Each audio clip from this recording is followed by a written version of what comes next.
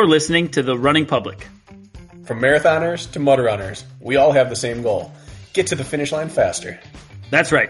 This podcast is for you guys, The Running Public.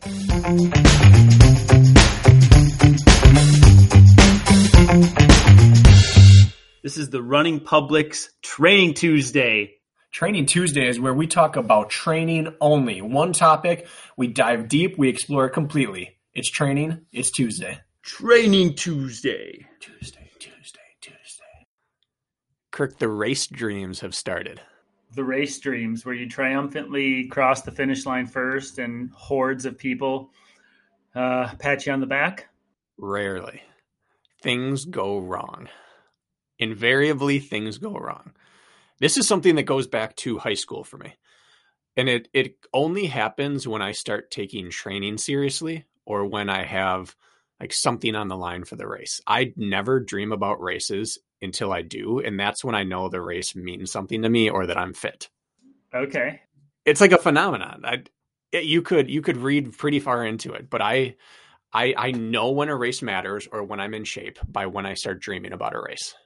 Well, and I'm sure those who listen regularly know you have the Tennessee Mile coming up this weekend, which is like a 6-hour looped format race. Mm-hmm. I guess before you even tell me about these dreams, now I'm curious. You said you have these dreams when a race means something to you. Yes. So what does this race mean to you? I don't know if I've asked you that question. That'll give your dreams more meaning to the audience. Well, it's not necessarily that it has to mean something. It's that there's something at stake. Sometimes it just means I'm getting fit.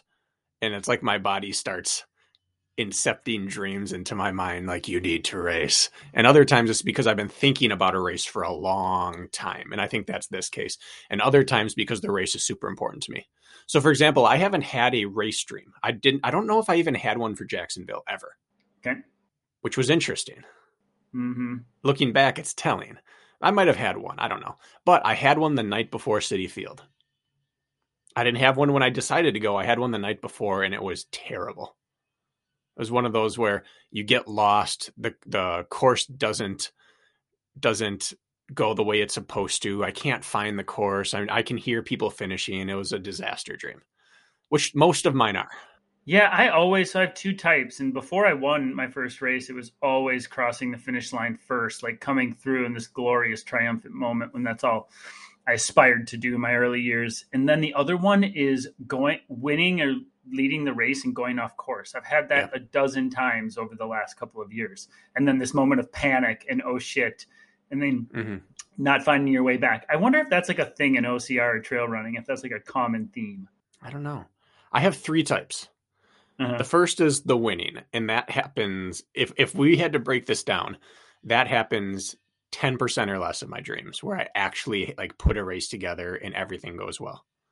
Maybe 5% or less. And then the other two are even splits. The first is that I can't even make it to the start line. Either something happens with the rental car, something happens with finding the actual venue, or I make it to the venue, everything's going well, and right before the start, I realize, all right, I need to change into my race shoes, or I need my timing chip, or I want a different pair of socks, or my race top I need to get, and then everything goes off the rails. The moment I turn away from the start line, I never make it back. And then the third type is I'm in the race and something goes wrong. But most of the time, it's one of the two where it's bad. And I don't know why. They're like some psychologists could dig into it, I'm sure, and find feelings of inadequacy or imposter syndrome, or maybe that's just how your nerves blow off steam. I don't know. I have one where, and this is another theme, where I am running as hard and as fast as I can, and I seemingly am going nowhere. And like I can't catch who's ever in front of me, and there's no way to do it. And I think I'm running fast, but I look down and the ground's barely moving. I'm sure there's some real deep lace shit in there. Psychology today. So what were these dreams you've been having then specifically? The first one was not being able to even make it to the start. I had the day wrong or whatever it was. I never got to the start. And then the second one that I had last night, I was at the start line. Everything was set. I had the right shoes, the right socks, the right gear. The weather was beautiful. Gun goes off. I start running. And the way this race actually happens in real life, is that the 24-hour racers start at 6 a.m. The 12-hour racers start at, I think, 10 a.m., and the 6-hour racers start at noon. So we're the last ones on the course. The race has already been going. They stagger it so that you try not to like ever have log jams, because it's a 1.1 mile course. It's trail most of the way. It's wide enough to pass, but it's probably at its widest 15 feet across, at its narrowest maybe 5. And there's 340 feet of vert. So there's 2 climbs. One's closer to 200 feet and one's closer to 140 feet, something like that. And so you just run, go up, come down, run, go up, come down. And the course is like a figure 8, so it loops over itself once. You have someone that's starting up a hill, crossing over with people who are bombing down. And it works fine because people are so tired, they don't care to cross the trail. If someone's bombing down, it's their rest. But anyway, so that the flow of it is needed to be known to understand how the race kind of works out. But I got out on course in this dream, lap 1, rolling, like I'm right into my rhythm. I'm feeling so good. And the course was suddenly on a barge, a river barge that was docked at the river. Okay. You know how things don't make sense, but yeah, they there's make no sense rhyme. in dreams. Yeah, there's no rhyme or reason to dreams. That's not the weirdest thing I've heard. So I come around the corner and we're on a barge. And there is a single stairway going up, and that's the first climb. But they're only letting, because of COVID, they're only letting one person up the stairs at a time. And it's like waiting for a theme park ride. All the time I gained on the lap so far, people just run up behind me and wait. And I'm so frustrated. Like I want to go around and pass, but I don't want to be a jerk. And I get to the top and I'm running through, and going down the stairs is the same thing. They're allowing as many down as you want, but it's only 1.5 people wide. So you can't really pass. I'm thinking, oh, I've been working so much on my downhill and I can't take advantage of it. And I come around the corner, and they have a new system this year where you scan your timing chip every time you come through. Mm-hmm. And there was a huge queue of people waiting for that too. And I got so frustrated that I was debating whether I should just quit, or because I had a distance goal I wanted, or if I should just stay on it and just try to win the race. And then I woke up. It's pretty much everybody at the open wave of like a Tough Mudder or a Spartan race. So you're just living the everyman's dream. I was so mad that they changed the course on me. Isn't that weird how that works? Like those dreams. And I don't actually believe you can read too much into these things, but no. I think you're going to have some more this week leading up. Maybe they'll be more positive. Yeah.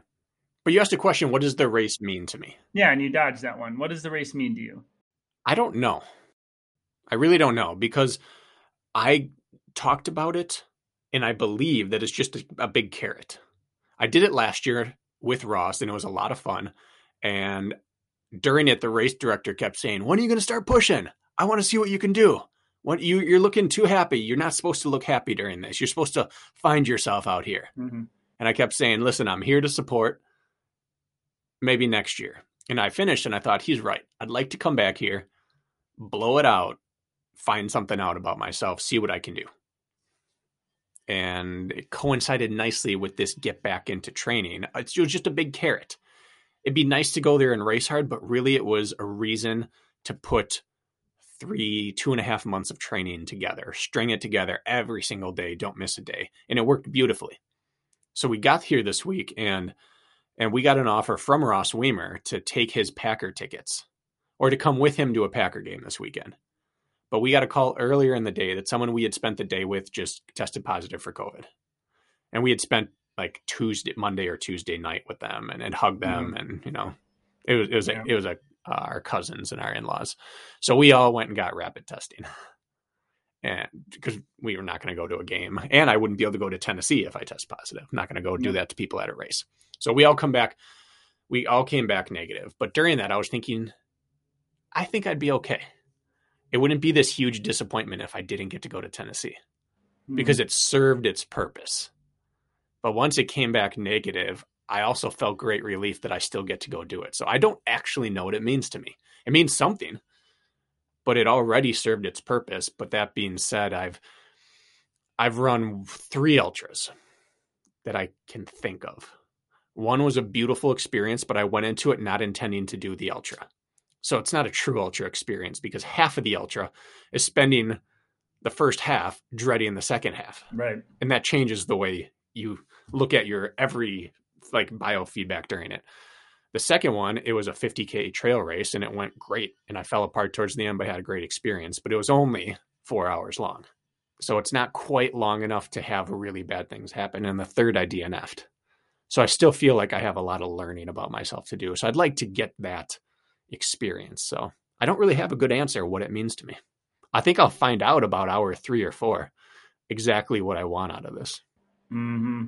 I don't know. I think like if you're having the race dreams and such, I think you've gotten yourself to a point where it warrants maybe like some underlying hopes and dreams and expectations, maybe secretly. Well, I have expectations and goals.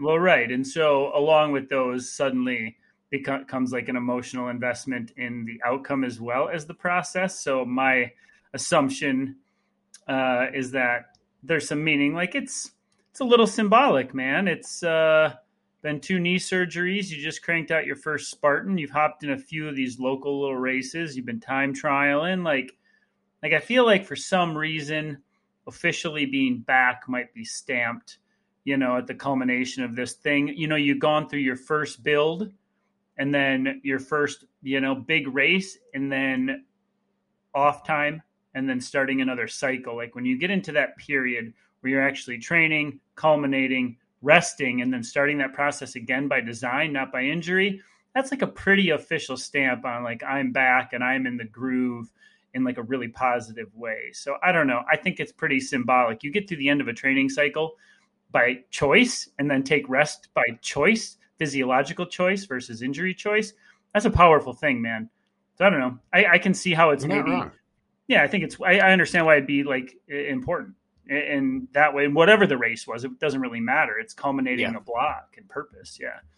I think it's step 2 of 4. You said in the I'm back thing. I really don't want to say that. Like the purpose is to say I'm back, but I'd be lying if that like egotistically wasn't tied to it. I want to be back. Well, not even saying you're back, but just like internally, like processing the fact that you're back.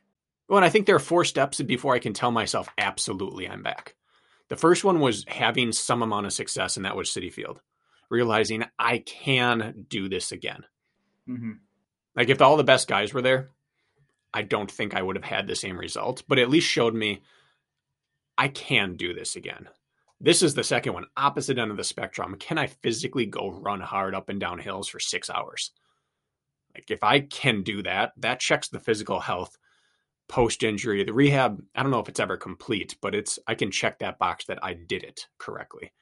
The third would be, I believe, running sub 16 in a 5K again, realizing that after all this time away, I've regained enough of my speed to say I'm back speed-wise. And then the fourth is having a successful showing at a big Spartan race against good people. Yeah. So this would get me half of the way down the line towards, I feel like I'm back to who I was. Have to be patient on those last 2, especially the last one, but that's okay. Yeah, and I have no timetable for that. But these first 2 allow me to do the next 2. No. Yep, they buy you permission. Yeah. This entire time I've been running my hill loop, 1.19 miles with 380 feet of gain. So it's a little bit more of each than what I'll see there. But I've been running the whole thing targeting pace. And originally it was try to run sub 13-minute laps the whole time in Tennessee. Because we left last year saying if someone could hit 30 miles, that would be a really impressive performance in 6 hours on that course because there's just nowhere to open up. Mm-hmm. So that would be 28 laps would get you 30 miles, roughly. Yeah. So the whole time I was thinking, all right, if I run sub 13-minute laps, I can hit 28 laps in 6 hours. And then I started finding out that I was just clicking off mid-12s. So suddenly I start thinking, okay, another month and a half from now on a slightly shorter loop, what if I can hold 12-minute laps? That if I hold 12 flat and have no pit time, that's exactly 30 laps. Yeah. So 30 miles would be the goal that I'd be happy with, but 30 laps last year would have seemed superhuman. And now it's like, that's my stretch goal. So my goals absolutely are 30 miles to be happy, 30 laps to be ecstatic. And that would be 33 miles. I think that's reasonable. I just think like if you, barring physical trauma or ailment, I think knowing that you are going to rest, recover, and reset after this, like you might as well go out there and like push at some point. I feel like otherwise you'd be doing kind of a disservice to the hard work. And I'm not saying push from the gun, but like strive for something, especially those last 3 hours once we, start clocking in, seeing the light at the end of the tunnel. All I know is like I don't have a ton of ultra racing experience, but like I knew I had a couple of these in the bag, but what made them satisfying was the fact that I put an exclamation point on it. For me anyways. Yeah. Like, and I know you completing is enough, but it's not necessarily it's not enough. Yeah. And so I would say leaving pretty wrecked would be oddly satisfying. Not even oddly. I mean, the last ultra I did, I couldn't get nasty the second lap. I gave in when my body started to crumble. And so that checking the box and saying I'm back, that's a component to it. Mm-hmm. Finishing, I did 3.5 hours at 12:15 average in training while it was raining. And so it was a muddy ski hill and wet. So I was constantly engaging hip flexors. I was not able to flow the downhills. So I know I can complete 6 hours at, let's say, 12.5 or 13 minutes. That's I already know that. So completion doesn't tell me racing 6 hours will check the box. And racing means emptying it. That's right, baby. Because I know I can race through 4.5. I did 3.5 again at 12:15 per lap for 3.5. And that day I left knowing I could have held this for another hour before I crumbled. So that just leaves me an hour and a half left of misery, potentially. Yeah, but I'm okay with that. So yeah, that's the goal. I got to hit 30 miles first. And by that point, there's going to be an hour left or something. Hopefully, if things are going well. And then it's just going to be keep it together and try to, race. Is there anywhere for people to follow along? Or are you going to do any updates or anything? Or are we just going to find out when it's all said and done?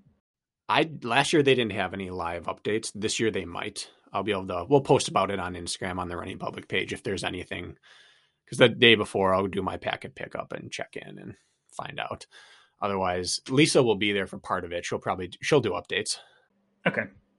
I feel like 6 hours is just, the word short enough doesn't really fit because it's 6 hours, but it's just short enough where you don't need real food if you don't want it. You can stick to your liquid calories or anything that sits well without actually chewing anything.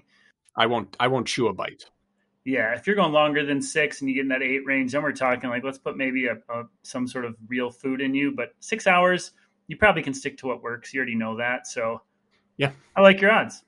My plan is tailwind the entire time, about 15 ounces per hour that way, which gives me 250 to 300 calories, about 70 grams of carbs, and all my electrolytes. And that'll sustain me 6 hours.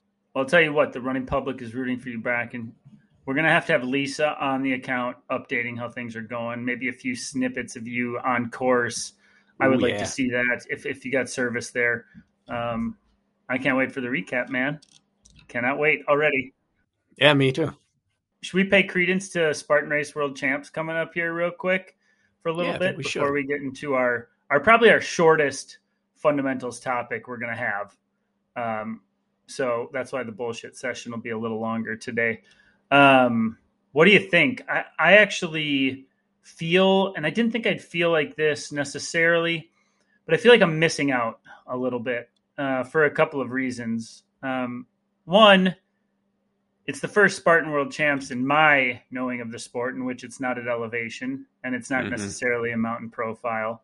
And then two, I've rounded myself into some sort of fitness where I do think I actually could go out there and put out a performance. And then three, you can't control who shows up. However, it is on the American side, at least, people who are going overseas, you're cutting the players in about half. So you're looking at a slightly diluted field, which is it's not taking away from anybody going, but you look at this all from a 10,000 foot view and you say, Kirk, well, you finally got your shit together a little bit. It's a flatter course, not at elevation, and you have a diluted, watered down, in a sense, field you should probably be there. Yeah. And then you go look at your passport and realize it's expired and you can't go anyways. And that's a nice soft pillow to sleep on, Brakken. I'll Yes, tell it you is. what. I would be there, but visa issues. Yeah, I saw that. I went and dug it up last week. I was like, just in case. And I was like, nope, that baby's not going to let me go anywhere. So there you have it. Do you feel any sort of angst over that race? I assume not, but I'm curious. So I did our final fantasy OCR episode of the year with Jack and Rich Ryan. If you haven't checked it out, go check out Rich Ryan's Reinforced Running episode where we did our fantasy draft. And Kirk, I assume you didn't watch it because on your weekends you're out playing Mountain Man. I was home this weekend. Okay. So we did a long intro breaking everything down. Jack has all his stats. He has his roster of who's confirmed going and not. And then we do a fantasy football draft, but for OCR. And I started out the year terrible. Speaking third party here, because I'm not involved with that. I have a little envy, but it's a good listen. You think so? I do. I think it's more of a bullshit banter session. There's a good bit of ribbing going on. If you're looking for something to keep you company, I like your prediction episodes on Rich's podcast. Well, thank you. Yeah. Lisa and I were talking yesterday, and I said, I think if you want to get to know me as a coach or an athlete, listen to this episode, like these podcasts. And if you want to know me as like an everyday person, then you listen to the fantasy draft episodes there. Because you're right, it's just BS. It's great. Yeah. Just conversation. That's all it is. In the course of doing that, I started to get a little FOMO because there's so many North American men not going. Correct. Now, the European field is always better than anyone gives it credit for. I've raced enough of them to know that they're monsters. Yep. However, if there was ever a world championship that didn't have the North American depth of field there, it is this one. Yeah. But then I remember what racing over there felt like. And it just instantly sand exposes your fitness. It's like altitude. It takes you over the edge one gear quicker. And it crumbles you one stage earlier. And I just have none of the fitness right now that would be required to race 13 miles in sand. If they find good hard-packed sand at times, it wouldn't change anything for me. There's enough of the real stuff that it's going to be miserable. And I feel the same way for you. Like you have the fitness to go do it, but you just haven't been sand running and there is no substitute. Like if you had started 3 or 4 weeks ago doing sand running, I would say, Kirk, I think you should go over there and throw your hat in the ring. But someone in really good fitness with no sand experience is going to crack, unfortunately. And there's no way around that.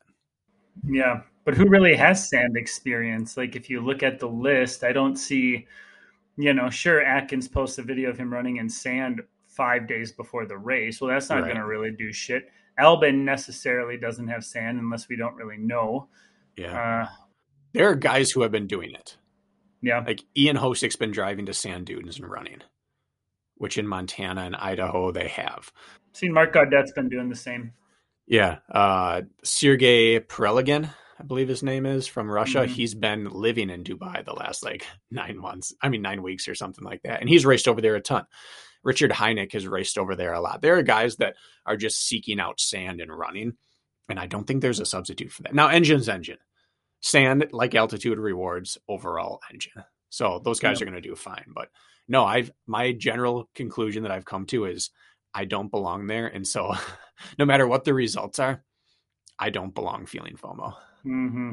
All right. That's fair. I think it's going to take one of those things, like we talked about threshold running and all of that, but it's one of those races where I think it's going to get you between the heat, because I believe, is it still an afternoon start and all of that whole deal? Yes, it will be in the low to mid 90s during the race. I mean, exactly. But there's more than that. There's no shade anywhere on course. There will be no vegetation. And the sand absorbs the sun all day long. So even if the sun starts going down a little bit, the sand's still going to be 100 degrees itself. Mm-hmm. So it's just going to be brutal. And that exaggerates people's death when they die. Like when you crumble in a race, the heat just exacerbates it. Do you think we can see somebody who is actually, what I was going to say is that It's going to force people to surpass their lactate threshold and go anaerobic much earlier. They're going to hit their first big sandy climb and feel like they're running in place, and they're going to rev up their heart rate into the 180s, and they're going to be 15 minutes into the race, and it could potentially lead to just some people really coming back. However, I still feel like a course like this could play out where you pull a Robert Killian and you get away, and suddenly you are away. However, I also see the flip side of the coin where even some of the best in the sport, even though, let's say, John Albin is great at managing his effort, well, Ryan Atkins tends to be almost like his come from behind theory in these conditions may lead to sniping something close to the end, even against somebody who maybe is more fit, because this is the kind of course where on paper you might think, don't let somebody get away from you. But I feel like on this one, given the conditions, when you start bleeding time, it's going to be like bleeding times in a mountain altitude race. Yes. And so it could play out where we could see big gaps that are made up, or we could see somebody risk it all and pull it off. But I don't see this being like, I think people envision this being like a conga line of 10 people all separated by 30 yards. And there's some sort of like, excitement to how close the race is. And I very much actually see it going after halfway through the race. I think we're going to have clear gaps made. And I think it's going to be more of a mountain-esque with the separation versus like a flat type of terrain race. What do you think? I think there's a lot of truth to that. I think that you're right. When you bleed out in sand, you grind to a halt because there's no momentum. You have to generate every step. Mm-hmm.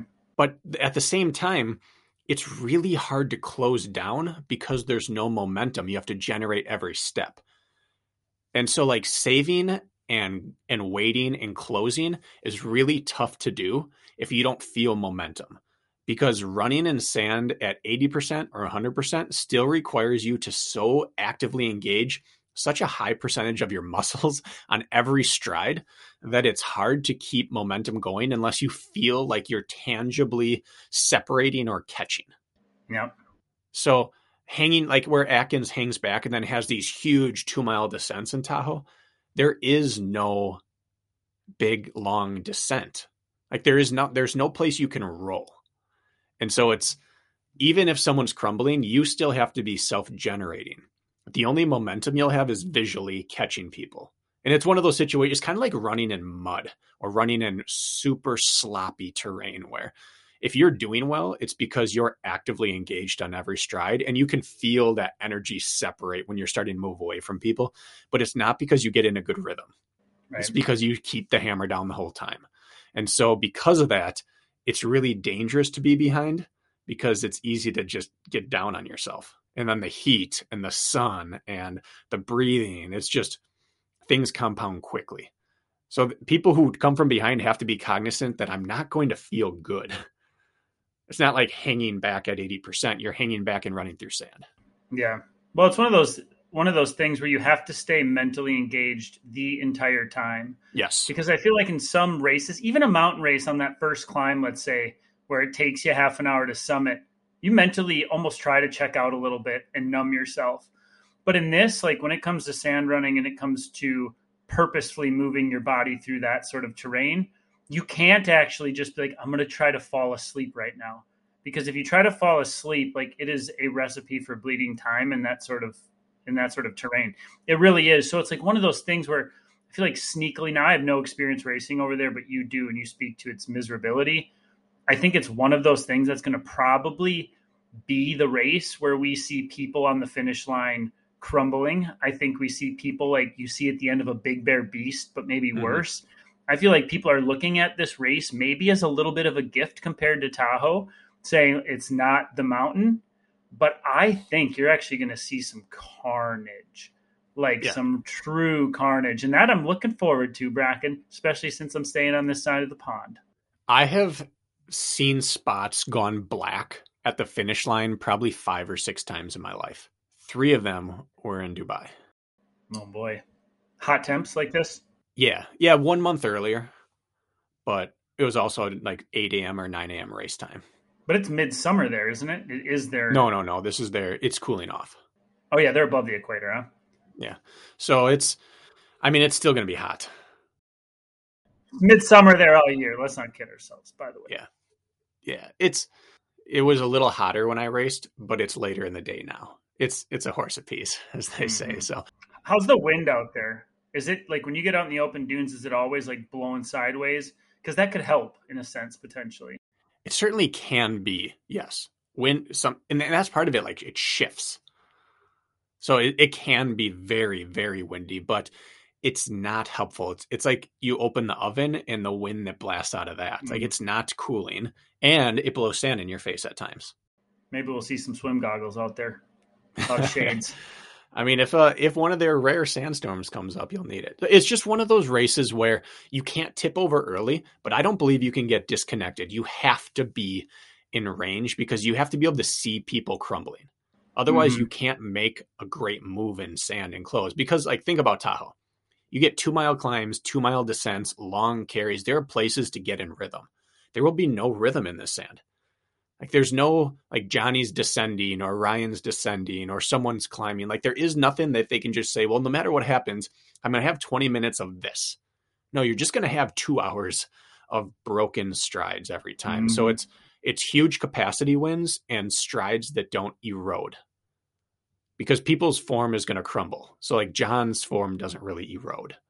That will be helpful. If Hobie were there, he'd be my pick. Yeah, hands down. It's the people who are light on their feet and their form doesn't erode.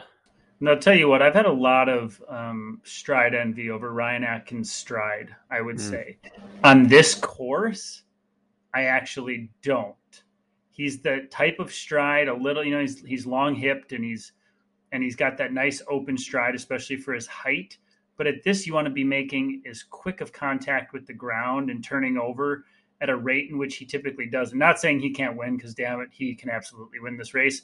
Yes. But I would almost favor more of that less pretty stride and the quick turnover and the grind and the higher cadence because you just don't want that foot sinking in and keeping ground contact any longer than you have to. And Atkins has a long ground contact compared to a lot of people. It's why I like Albin for this race a little bit more. I like even somebody like a Mark Gaudet who doesn't overstride to potentially, I mean, he's coming off not that long after a 24-hour ultra win, but not saying he's a favorite to win, but I like his odds of placing better than you think just based on his mechanics, for example. Yeah. So it's going to be very interesting to see it play out. That's what I think. Yeah, part of me thinks Ryan's going to struggle in the sand. And another part thinks that his stride, the way he runs in Seattle on the slop, is going to just be right at home there. Yeah, because he can just churn all day long. I could see a Logan struggling with his huge, like really high up on his 4-foot plant, or really excelling because of his super high cadence and his stride never crumbles. I could see, like, I wish VJ would go because it rewards mechanics. There are some guys overseas that I think could do really well. I ran Vegas against VJ this year, back-to-back days, and they put us through about 1.5 miles of sand to start. And he is much longer limbed than I am. I don't think that's a stretch to say. And I was basically sticking on him through that whole portion, which caused me to rev a little hot. And then he pulled away once he got traction, right? Which I think you could see in this race, right? People burn a little hot, and then you're going to see people who didn't spend too much in the sand pull away once they get some packed stuff. You're going to find out who is managing better than others. But anyways, the point I'm making is my stride in the sand was the same length or maybe even a little bigger than VJ as he was turning over. And that means I was opening up a little too much and he was closing it down. And then as soon as we got to something that was a little more firm and you got traction, he, got a turbo booster and I just kind of fizzled there in a sense. And it just gave me the thought like, hey, if he was there, he's got that sort of cadence down. Even though he's long, he's not inefficient. And so I think it would have played well for him. But so who's before I move on to our topic, which we'll pay maybe 20 minutes to talking about that, who's your pick? I mean, I know you already did this on the Rich episode, but where are you going? I truly don't know. If I'm just going to go by my own advice, which is capacity and engine win out, it's going to be Atkins and Albin in some order. But this is the kind of race where a super enduring fast runner could come out, like a Gaudet or Ryan Woods. I think Ryan Woods is going to have a good race. Is he going? As far as I know, he's going. Oh, great. I picked him in my draft, so he better be there. Let's hope. I think Lindsay is made for this kind of thing. That turnover. But at the same time, like, this is a tough way for her to go out of the sport. If she misses a spear here, which she's prone to do, and throwing spear here can be tough because if you're not on firm sand, it's like your mechanics and everything have to be really sound to throw well with your feet shifting underneath you. Mm-hmm. And if it's windy. And she doesn't have great spear mechanics. It's probably her weakest point. So if she does that here, she doesn't have that Tahoe 2-mile descent to run people down or technical running. She could win by 10 minutes here, or this could be like the one fluke time she loses. So it's really tough. This is probably my hardest race to pick because you never know how people respond to this. The same way you don't know how great track and road runners will respond to off-road running. You don't know how these people in the field will respond to sand running.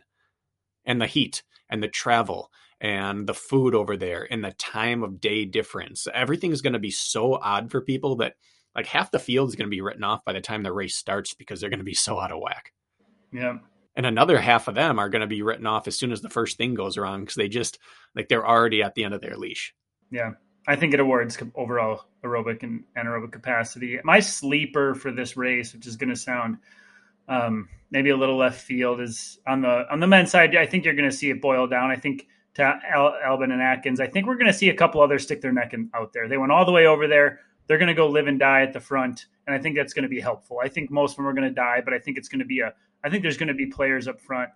On the women's side, I believe that Faye Stenning is going to have a race because she took the appropriate time away. She's got some give left in her. I think, she was burnt and she's finally back and has a little renewed vigor. And I still feel like her overall capacity just run is probably better than Lindsay's. Not like it's going to maybe show through on this course. However, I think there could be a surprise there. I don't know why, but I just feel like it might play out that way where maybe we see her back somewhere in the top mix. Not saying for a win, but somewhere maybe surprising. There's something to say about those mental efforts that you haven't had to do for a while and banking a few of them. She's got to have some in the tank. She hasn't used any of them in the last year. So in theory, she has a stride that should work there. And when she's on, she's as gritty as anyone. Yeah. I think allegedly she ran mid-17s in a 5K recently on the road. Yeah, I think so. So she's quick right now. Does she have 2.5 hours of nasty in her is the question. She'll be nasty for as long as she has endurance. We know that about her. So how long does she have of endurance in her body right now? She's got nothing to lose and everything to gain. It's a good position to be in. Susanna might have the biggest engine other than Lindsay. Is she going? Allegedly. All right. I haven't listened to your episode. I don't know if it's been released, but I haven't been in the know. I believe it's out, but I guess I don't know. I don't know when Rich does his thing. Anyways, it's very intriguing. And it's again an example of Spartan giving a test that does not correlate to the yearly curriculum in any way, shape, or form. You run all of these races, and then we go to Tahoe at altitude in October every year, and we're like, what is this? This doesn't correlate at all. How could this get worse? Well, they found a way. You run all these races with no sand all year long, and then you go to a different time zone. I guess time zones are relevant because it's a world championship, but they put it in the desert, the only desert race all year round. And that determines who the best in the world is. It's a bizarre one-off race. Think if the Super Bowl every year they changed the field just for the Super Bowl. It's just bizarre. Yeah. So it's a spectacle race. It's hard for me to even look at this as whoever wins and goes top 3 are the best in the world at OCR because it's just a weird test. Mm-hmm. Yeah, I agree. It will not take away from what they accomplish. I just don't think you can call them the best OCR athlete in the world unless John or Lindsay or Ryan or someone who's already considered the best wins. So it's just bizarre to me. Spartan likes to reward versatility, I feel like. So it's just kind of in line with their character. Well, okay, and then let's move on. But if you had to see like a true course, then that would actually crown on a level playing field. I assume you would pick like a Eastern mountain course maybe, or would you pick a Southern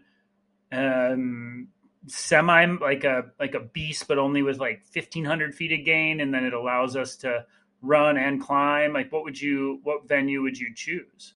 I would choose the super distance. I would want a 70 to 100-minute race. I'd ideally want it right around 70 to 90 minutes. And I would want it to reward every aspect of what Spartan's chosen to have as their brand. You would have to have heavy carries. You would have to have fast running. You'd have to have some real hills or climbing. It wouldn't have to be mountains. If it was mountainous, it would also have to have running. If it was flat, it would also have to have hills. I don't care if it's in the US or not. I think it should probably switch every year between Europe and US. I think that represents the two biggest hotbeds of OCR. But in the US, I think a West Virginia Super, an Asheville Super, a Glen Rose, Texas Super. I'm trying to think what else. Even a Montana Super. They could find enough flat there. You could do in Europe. I don't think I'd put it in the mountains, but I'd also, if I ran Spartan, I'd have that as one, and then I'd have a mountain championship each year. Yeah. But I don't think you should reward one skill set. It shouldn't be marathon distance. It shouldn't be all climbing or all flat. If you want the world champion, you got to test it all. Yep.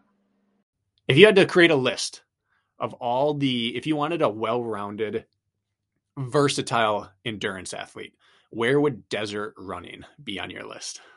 Pretty low. Yeah. So yes, I agree rewarding versatility, but that's not versatile. That's specialist. Right. So just weird. Yeah. All right. I just think anything not altitude where you get a little mix of everything. Yeah. Should not be altitude. 3,000 feet or below for sure as far as start elevation. And then, true segmented where, hey, like you may run fairly flat for the first 30 minutes. We might hit a mountain and use that for the next 30 minutes. And then we might finish you flat again for the last 30 minutes.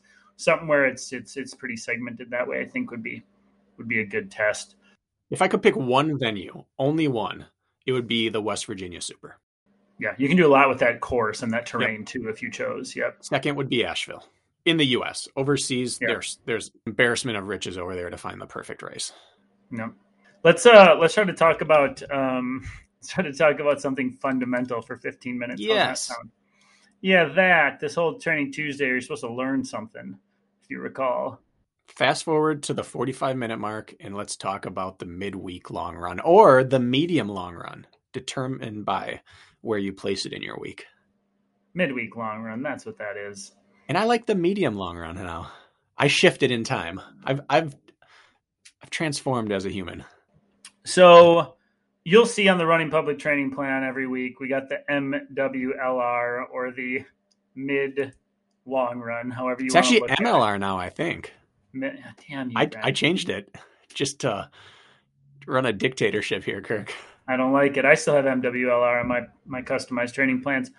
But what it is basically, it's placed in the week in which I almost look at the midweek long run as like a floater sort of day in a sense. Mm-hmm. A floater day in a sense where we have 2 or 3 recovery runs throughout the week or easy runs. We have a quality workout in a long run or a quality long run.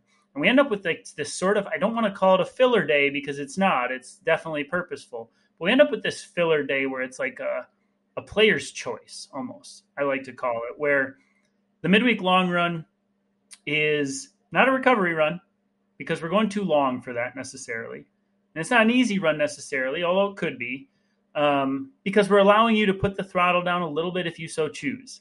And that's why we call it, like, it could be easily called a player's choice day, where it gives you the chance to get a little more time on feet, but it's far enough out from your Saturday or your weekend long run or quality effort where you're still going to be productive then. And you choose something that potentially can move the needle on a skill that either needs work or you just want to put some focus on. So we like to prescribe the midweek long run, which would be, it could be anything from chasing vert, right, Brakken, where we go and say, hey, today we're hunting vert and we're only worried about going up and down today. Or we're just putting time on feet on the flats, or we're going to find technical terrain. But the one thing we don't really do is on this run, at least from my perspective, and maybe you can correct me, we're not looking at our heart rate monitor every 45 seconds. We're not necessarily trying to keep things super dialed. We're just trying to run off a feel and do it on a terrain or in a space in which is going to help us on the race course. That's how I look at the midweek long run. How do you look at it? Well, that's a good philosophy of doing it. Like from the physiology of doing it, if you take a look at what is an easy run, we've had this question asked before, and and then on our easy run, what is the shortest someone should run to make it an easy run? We kind of said 20 minutes untrained, 30 minutes trained. You got to be moving at least a half hour to maintain your aerobic baseline or nudge the needle slightly, at least a half hour. But there's also an upper limit where at some point you're not recovering and it's not necessarily easy anymore. And it's usually between 30 and 60 minutes. No. That's kind of that range, 45, 48 minutes for some people. But let's just call it 30 to 60 minutes is a good amount of time to spend on just an easier recovery run. It's long enough to make sure you don't lose any fitness. If you did nothing but those runs each day, your aerobic capacity wouldn't really drop. You might even nudge it up a little bit, but you don't need recovery afterwards. It's not demanding. It's just every day you could do it day in and day out and you'd be fine. But a long run really starts to work on your endurance and your connective tissue and your grit and your toughness. And you get into that golden zone where every step you take is fatigued and it's beautiful. Well, this sits right in the middle. It's longer than an easy runs, and so it actually will raise your aerobic capacity. It's long enough that you're actually doing work, but it's not so long that it's a truly destructive run. It's right in that sweet spot. And so, like you said, not only are we getting the physiological benefits that are greater than a normal easy run, but avoiding the pitfalls of a long run, which is really fatiguing to your body and requires downtime afterwards. You get to choose skills to work on. Yep. And 30 minutes just isn't always enough time to get good skill work in. In a 70 or 80 minute run, or maybe even 90, that's about as long as I would do a medium long run. But that's 70 to 85 minutes. That's long enough that you can get your body warmed up, roll through the gears a little bit, get a half hour in, and then start working skill and still get 30, 45 minutes of good work in. And then you can start cutting down. You can start playing around with stuff where if you need more intensity in your week, you have some time to do that there because you're still far enough away from your big workouts that you can recover afterwards. But if you don't do anything crazy during it, you don't need recovery afterwards. So it's kind of that beautiful tweener run. You make sure that over the course of the season, when you're no longer building volume up, you can still push the needle aerobically without taking damage. Well, yeah, and I feel like we can become a slave to our heart rate monitors, which we've discussed before. But when, let's say, you're chasing vert and you need to prep and lay a foundation in the off season for any mountain races, let's say, coming up, and you're out on real terrain, it's easy for the heart rate, let's say, to spike and then on the ups and then drop on the downs. And you can't really put a rev limiter on that necessarily, or you can, but then it just feels sometimes counterproductive. And it's nice to just go run it. I feel like you have one day a week where you just go running. Like, go for a run and play the old Lisa Cracker model. Go out and see how you feel. And you know what? If you feel pretty good that day and you're like, I'm going to use it, it's okay. And if you feel tired that day, just get through it. But I just like it because I look at it as my flex day. And as we get into season, Brakken, we throw carries into the midweek long run because it allows us enough time on feet and time to work that stuff. We throw other skill work in that might be relevant to upcoming races. And I just, for some reason, for me, like maybe it's my own personal bias, but I certainly get caught up in the heart rate monitor on recovery efforts. And it's really nice not to on this day where it's just like, I'm going to go accomplish a task and that's put a moderate amount of time on feet on terrain in which I think is going to move the needle in some capacity for me. And so it's just sort of that freebie, that flex day. That's how I look at it. I don't know, like, I know initially when I started coaching with you, it was a prescription right away. And I'm wondering, because we didn't do this in college necessarily. Maybe you did. Yeah. Where was this adopted? Well, it started initially because I wanted to work more skill into my running. I was having trouble hitting 3 quality workouts a week, which is what I wanted to do to be able to work on my running speed, to be able to work on my endurance, and work on the sport-specific skill that I wanted. I wanted 3 quality days, but I couldn't get it all in. I was having trouble recovering. But to put one of my easy days into a skill day, I didn't feel like I was getting enough actual aerobic work. If I took a normal 45-minute run and I did carries, one of the 1200, 400 workouts, a staple that I've been doing since 2011. Run for 1,200 meters, carry for 400, stay aerobic to high-end aerobic on everything. work the carry with purpose, easy run on the run. Over the course of 48 minutes, 45 minutes, I might only be getting a half hour of running in. And it just didn't feel like that was enough to move my needle. Now, I know heart rate wise, you still can, and it drops on the carry, but I'm still engaging muscularly. But it just didn't feel like enough. But if I did a 75-minute workout, I was still getting a 55-minute run in and also getting all the skill in that I wanted. And so it just felt right. And then I'm trying to think who this coach was. It might be Joe Rubio. Oh, I wish I had this off the top of my head. They had the idea of the endless week, non-periodized training system, that ready to race concept. And I was doing a lot of researching of athletes at the time. And I called it the race ready program or the ready to race, one of the two. And I used it with athletes. And I Googled that one day and he had something like that. I said race ready and he said ready to race, or mine was ready to race and his was race ready. But it was just, he called it the endless season. And he was doing a lot of the things that I was kind of stumbling upon, but he had a 7-day and then a 9-day and a 14-day version for it that you just repeated forever. But one of the staples was his middle of the week, medium long effort. He might have called it a medium long run or midweek long run, one of the two. Anyways, it's to the point I don't remember what term I used and what term he used, but it was the same. But he's a professional coach.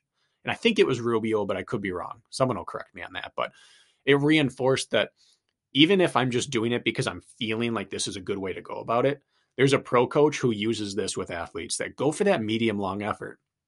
And one of his rationales was you get to do long runs less often then. If you're doing your endless season approach, where you're always race ready, you can't long run every week. So you got to space it out with more time in between. But to avoid atrophying your aerobic capacity and development, keep a medium long run in there. It still moves the needle and it keeps you from eroding, but it's not doing the damage of a long run. So it was a combination of testing it out and just feeling what made me feel right as an athlete, and then finding someone I respect that supported it. And then I felt content to continue using it. Okay. That makes sense. I was just curious there. So when is the best time for a medium or midweek long run? I think always. And it just depends on why you're doing it and how hard you're working it. Okay. So like right now, the first 6 weeks of my 10, 11 week build towards Tennessee, the medium long run was my only other quote unquote quality along with my long run. There was nothing else in between. So it was like half of a workout. And so I'd do no uphill left behind or no downhill left behind or hunting vert every single week. No uphill left behind is you go for a normal run, a 60 to 70, 80, 90-minute run, but you work the hills with purpose rather than, like you said, being a slave to your heart rate monitor. And if I have to power hike because I exceed my aerobic capacity, you do that to stick to the plan. Well, on this day, you don't. You get it back on the downhill and the flats, you get your heart back under control, but you actually run the uphills because it's a skill development day, not stick to that heart rate. So my whole run still averaged out to under my aerobic threshold, but I'd spike a little on the ups. And then the same thing, the opposite on no downhill left behind. I'd run casually or power hike up. I'd run easy on the flats, but I would roll the downhills. A little harder than I would on an easy run, but it was laying the groundwork for true quality work later. So it was actually a little more damaging than a normal midweek long run would be, but there was no other quality in the week other than a true long run. And so it was appropriate there. Where later on in the year, I'll dial back the efforts and make them a little more skill-based because I'm going to up the efforts on actual quality days. Okay. Yeah, I agree with that. I think, you look at your week and I say, well, what are the good days not to do them on? Maybe the day before a quality day or the day before your long run. So that leaves 5 other potential days. You take a day off, that leaves 4. That means, hey, if you're feeling it and you want to stack a little extra fatigue after your Tuesday quality day, if you want to do it Wednesday, great.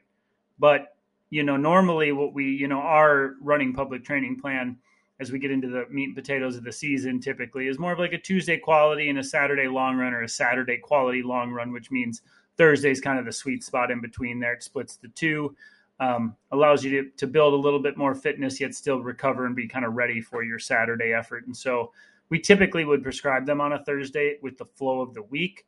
But I would say as long as you're not doing them the day before your long run or a quality effort, the day after would be okay, or somewhere where you got a day between both is ideal, where it makes sense. And most people use it that way, but that's how I'd look at it. But I do think that something to it, just building resiliency with that time on feet. If you just did these shorter runs and then one quality work, shorter runs, one long run, I feel like you're leaving a little bit on the table, especially to work the skill work like we talked about. Whatever it is, you're a shitty descender, Thursday or your midweek long run's your day. Go and climb and then run hard downhill and figure it out. You're a shitty climber, another chance to do that going up. Carries, anything. I remember you used to prescribe a thing that I really liked was, go run for 70 minutes today and then finish with a mile farmer's carry with 35-pound dumbbells. I want to talk about adding some skill work and some hustle to your day. Like that does it. And so I just think that those that outline of where to place it in would be like the rules I would follow.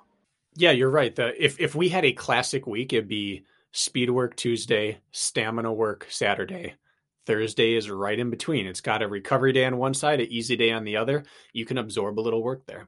And it's the perfect flex workout, like you said, because if you just follow the guidelines of every day, easy runs have a hard cap on do not exceed your aerobic threshold. And we usually tell people to stay 5 to 10 beats below it. And the recovery runs, the hard cap is do not do anything that inhibits recovery. Our only goal is to recover aerobically. And our quality days have specific, you must get up to this level and not above this level. This is the only day that gives you a wide range of options, but every option accomplishes something. Where if you only run aerobically on your medium long run or midweek long run, you're still getting extra aerobic work and it's going to make you a better athlete. But if you can have room, if you feel a little aimless or underdeveloped, you can do a little extra quality there, just a little bit extra, and it's going to be out of your system by Saturday. So it's the perfect day to flex into any type of athlete you are. And I think it's there's no magic in training, but it's one of the pieces that is so beautiful about the Running Public Training Plan is that you and I can do it no matter what fitness we're in at different stages of the year and both get what we need out of it. Mm-hmm. Because I would just be doing easy aerobic work on my Thursdays right now if I was doing my Tuesday quality, and you would be cranking it up a little bit and getting more skill work, and we would both be moving the needle, to use the Kirk Doohan phrase, at the same rate because we're getting what we specifically need. Yeah, I was actually just going to use that phrase in my next talking point. Use it again. Double down. Well, I will double down. It's more like the midweek long run is a chance. Like if you look at the whole scheme of your week and you say, this is a game of consistency over time. And we take little, fractions of percentages can go a long ways, especially in long races. Let's say I'm 1% better. Well, that doesn't sound very good. Well, if you're 1% better over a 3-hour race, here you're minutes ahead of yourself, right? Mm-hmm. And I feel like the midweek long run is one of those opportunities that's left on the table for a lot of athletes. They do short runs and they do easy runs, which is great. You need to. There is just a little room to wedge a little more in, maybe that next percent that you need, which means just like sneaking in a little more time on feet at some point that has some sort of purpose to focus on a weakness or a skill you're trying to improve. And so it's like moving the needle just a tiny bit, whereas otherwise that needle movement is left on the table. And that's why I like it. I think like in a game of percentages, which this is, there's such incremental gains we make in this sport once you've been training for a long time. That's just another way, like you're looking around saying, where can I improve? How can I be better? We'll tack on an extra 20 minutes to one of your runs each week and say, I actually have a focus for today instead of just stepping out your door, putting your shoes on and running the same route you always do on a recovery day. And that will move the needle so slightly for you. It will. And that's what I really like about it. And again, it works both sides of the coin. For the athlete who's already training high volume, let's say you're doing 10 miles Monday through Friday and 20 Saturday. There's a good chance if you just tack on a few extra miles on one day, it tips you over. But if you back down 1 mile and you go 8 or 9, 8 or 9, 12, 8 or 9, 8 or 9, 20, you're going to get to the 12 and 20 more rested and able to get more out of it rather than existing in that zombie state all the time. But if you're like you and I, who come from historically lower mileage backgrounds with more intensity, and you struggle with endurance, keeping your volume the same, and like you said, adding 20 to 30 minutes one day every single one of those minutes is inherently positive to you. Yep. Because it's a little fatiguing. And I found that when I add that midweek long run in, I see tangible fitness improvements. I feel much more confident racing longer distances, following the exact same plan and simply lengthening that Thursday run makes me significantly more resistant to long runs and long races. And that's anecdotal, but it's powerful enough to me that I keep it in there. Well, that's two people it's anecdotal for, me and you. So that's 100%. We're batting 100 there. 100% of every single person on this podcast today. Exactly. The other thing I like about it, before we stop selling you on it, because we don't have much left to say on this, is that the way it's great is like it can be used honestly as a semi-quality day, or for those rock stars who can handle it, you can almost use it as a quality day. But for those who, did one of those like swing for the fences workouts on a Tuesday and it's still just wrecked on Thursday, you just use it as an extended recovery run.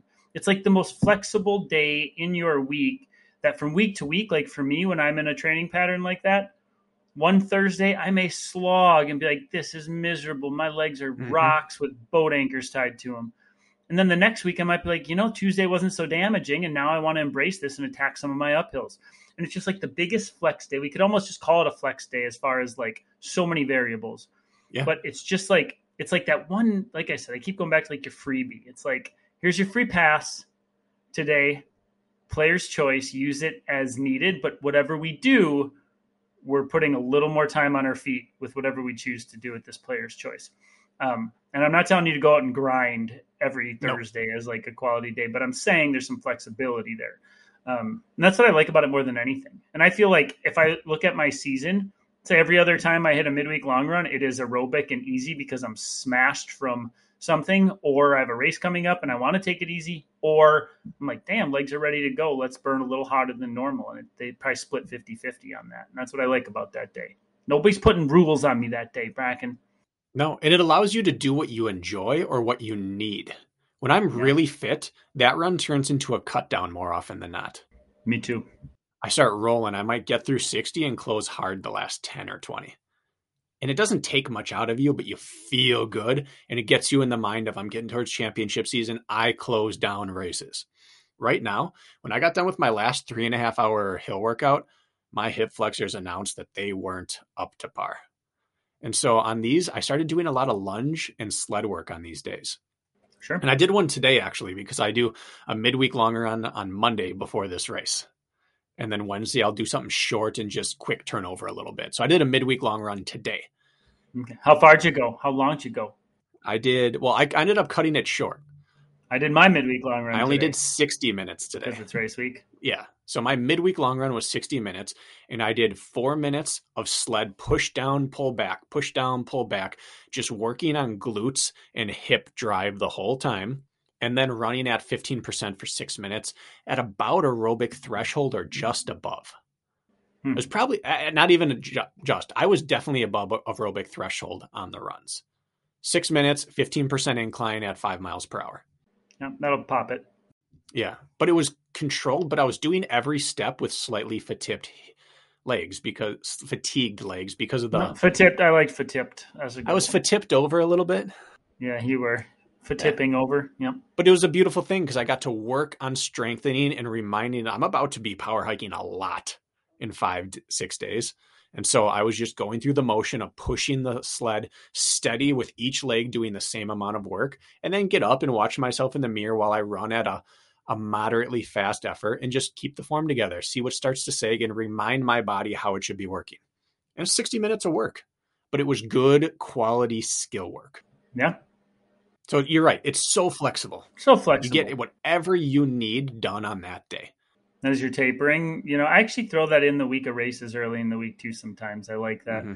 As you're tapering, it'll look a little different. When you're high volume, it'll look a little different. But like that's the point. Always looks a little different. When I go back in my running logs, my Thursdays, I historically, once we're in season, I stick to that. Yeah, I'll look a little different, and that's kind of the glory of it.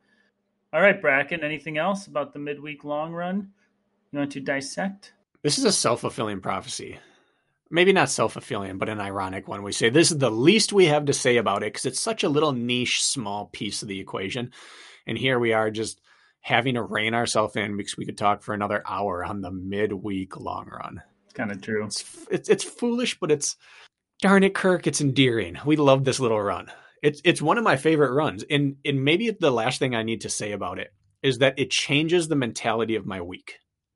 Because otherwise you go from Tuesday to Saturday doing the same thing. Right. Recovery aerobic Wednesday, easy aerobic Thursday, easy aerobic Friday, run Saturday. For you and I, for people that are wired like us, the process is exciting. Yeah. But for the casual everyday runner, do they want to do the same run 3 times in a row? Maybe not. So this day, suddenly now you have Tuesday, Thursday, Saturday as different mentally engaging days. Now you're only doing 2 to 3 other days where you even have to like slog through anything. So it keeps things spicy. It's like a date night. Ooh, a date night. You don't know anything about that. You guys still have date nights? Oh yeah. Good. Yeah. Kirk, I have a theory in relationships. Mm-hmm. All right. I'm listening. It's called date your wife. You have to date your wife. You just can't be married to her. And so you have to be intentional about getting dates in for you and your wife. You hear that from time to time. Do you think bringing your wife or your girlfriend out deer hunting with you counts as a date, or is that like too? It depends on your relationship. But the things you did to woo her the things that made her want to commit to you in the first place are the things you got to refresh with regularity. If part of your relationship was getting into the woods, you don't ditch her for the boys. You bring her from time to time. That's how it started. You got it. Smart man. That's what you got to do. You got to date her. Don't be a partnership. Make her your girlfriend again. Yeah, baby. We want to make a quick question or plug at the same time. Brakken gave me a little bit of a fashion show before we started recording. He has these sexy running public racing singlets that are designed not only for road running or trail running, but also for OCR, meaning they're very that compression material that isn't compression, that lets you breathe and stretches nice, yet fits tight, yet isn't restricting at all. We got some race singlets samples, 3 of them, right, Brakken, that I think we got. They're nice. They're real nice. I mean, you look good in that shit, Brakken. And that says something. It sure does. We're contemplating ordering a round of these things, but we need to know if there's an interest level in actually repping out on course something other than our t-shirts, which we appreciate. So if there's an interest in singlets, chime in really quick if you can, and we'll put an order through. And especially on the women's front too, we would need to hear what the interest level is there because Brakken ordered man singlets. Well, and they're expensive. They're expensive, right? They're good. They're good quality, high quality racing and performance kit that is sublimated, dyed on there. So like you're going to be looking at $60 to $70 for one of these things. So it's the kind that we don't want to order 300 of them and then have 40 people want them. We want a good, accurate representation of who wants it. And maybe we'll do a poll on Instagram, but we want to make sure that people can get it without us taking a bath. But they are dope. And we haven't officialized which ones we want to go with, but the samples we got are sweet. So just push pause and creep into our DMs and say yay or nay on that. If you think of it, that's it. It's good thinking. All right. I think so. We'll see you for our coach's philosophy episode this week. We have had a golden goose we haven't been able to track down due to schedules and then technology issues 2 weeks ago, but we think we've got him locked up, and he's going to bring a very good, unique brainiac / field tested approach to this talk. And I'm excited for it. So we'll see you there Friday. See you there, folks.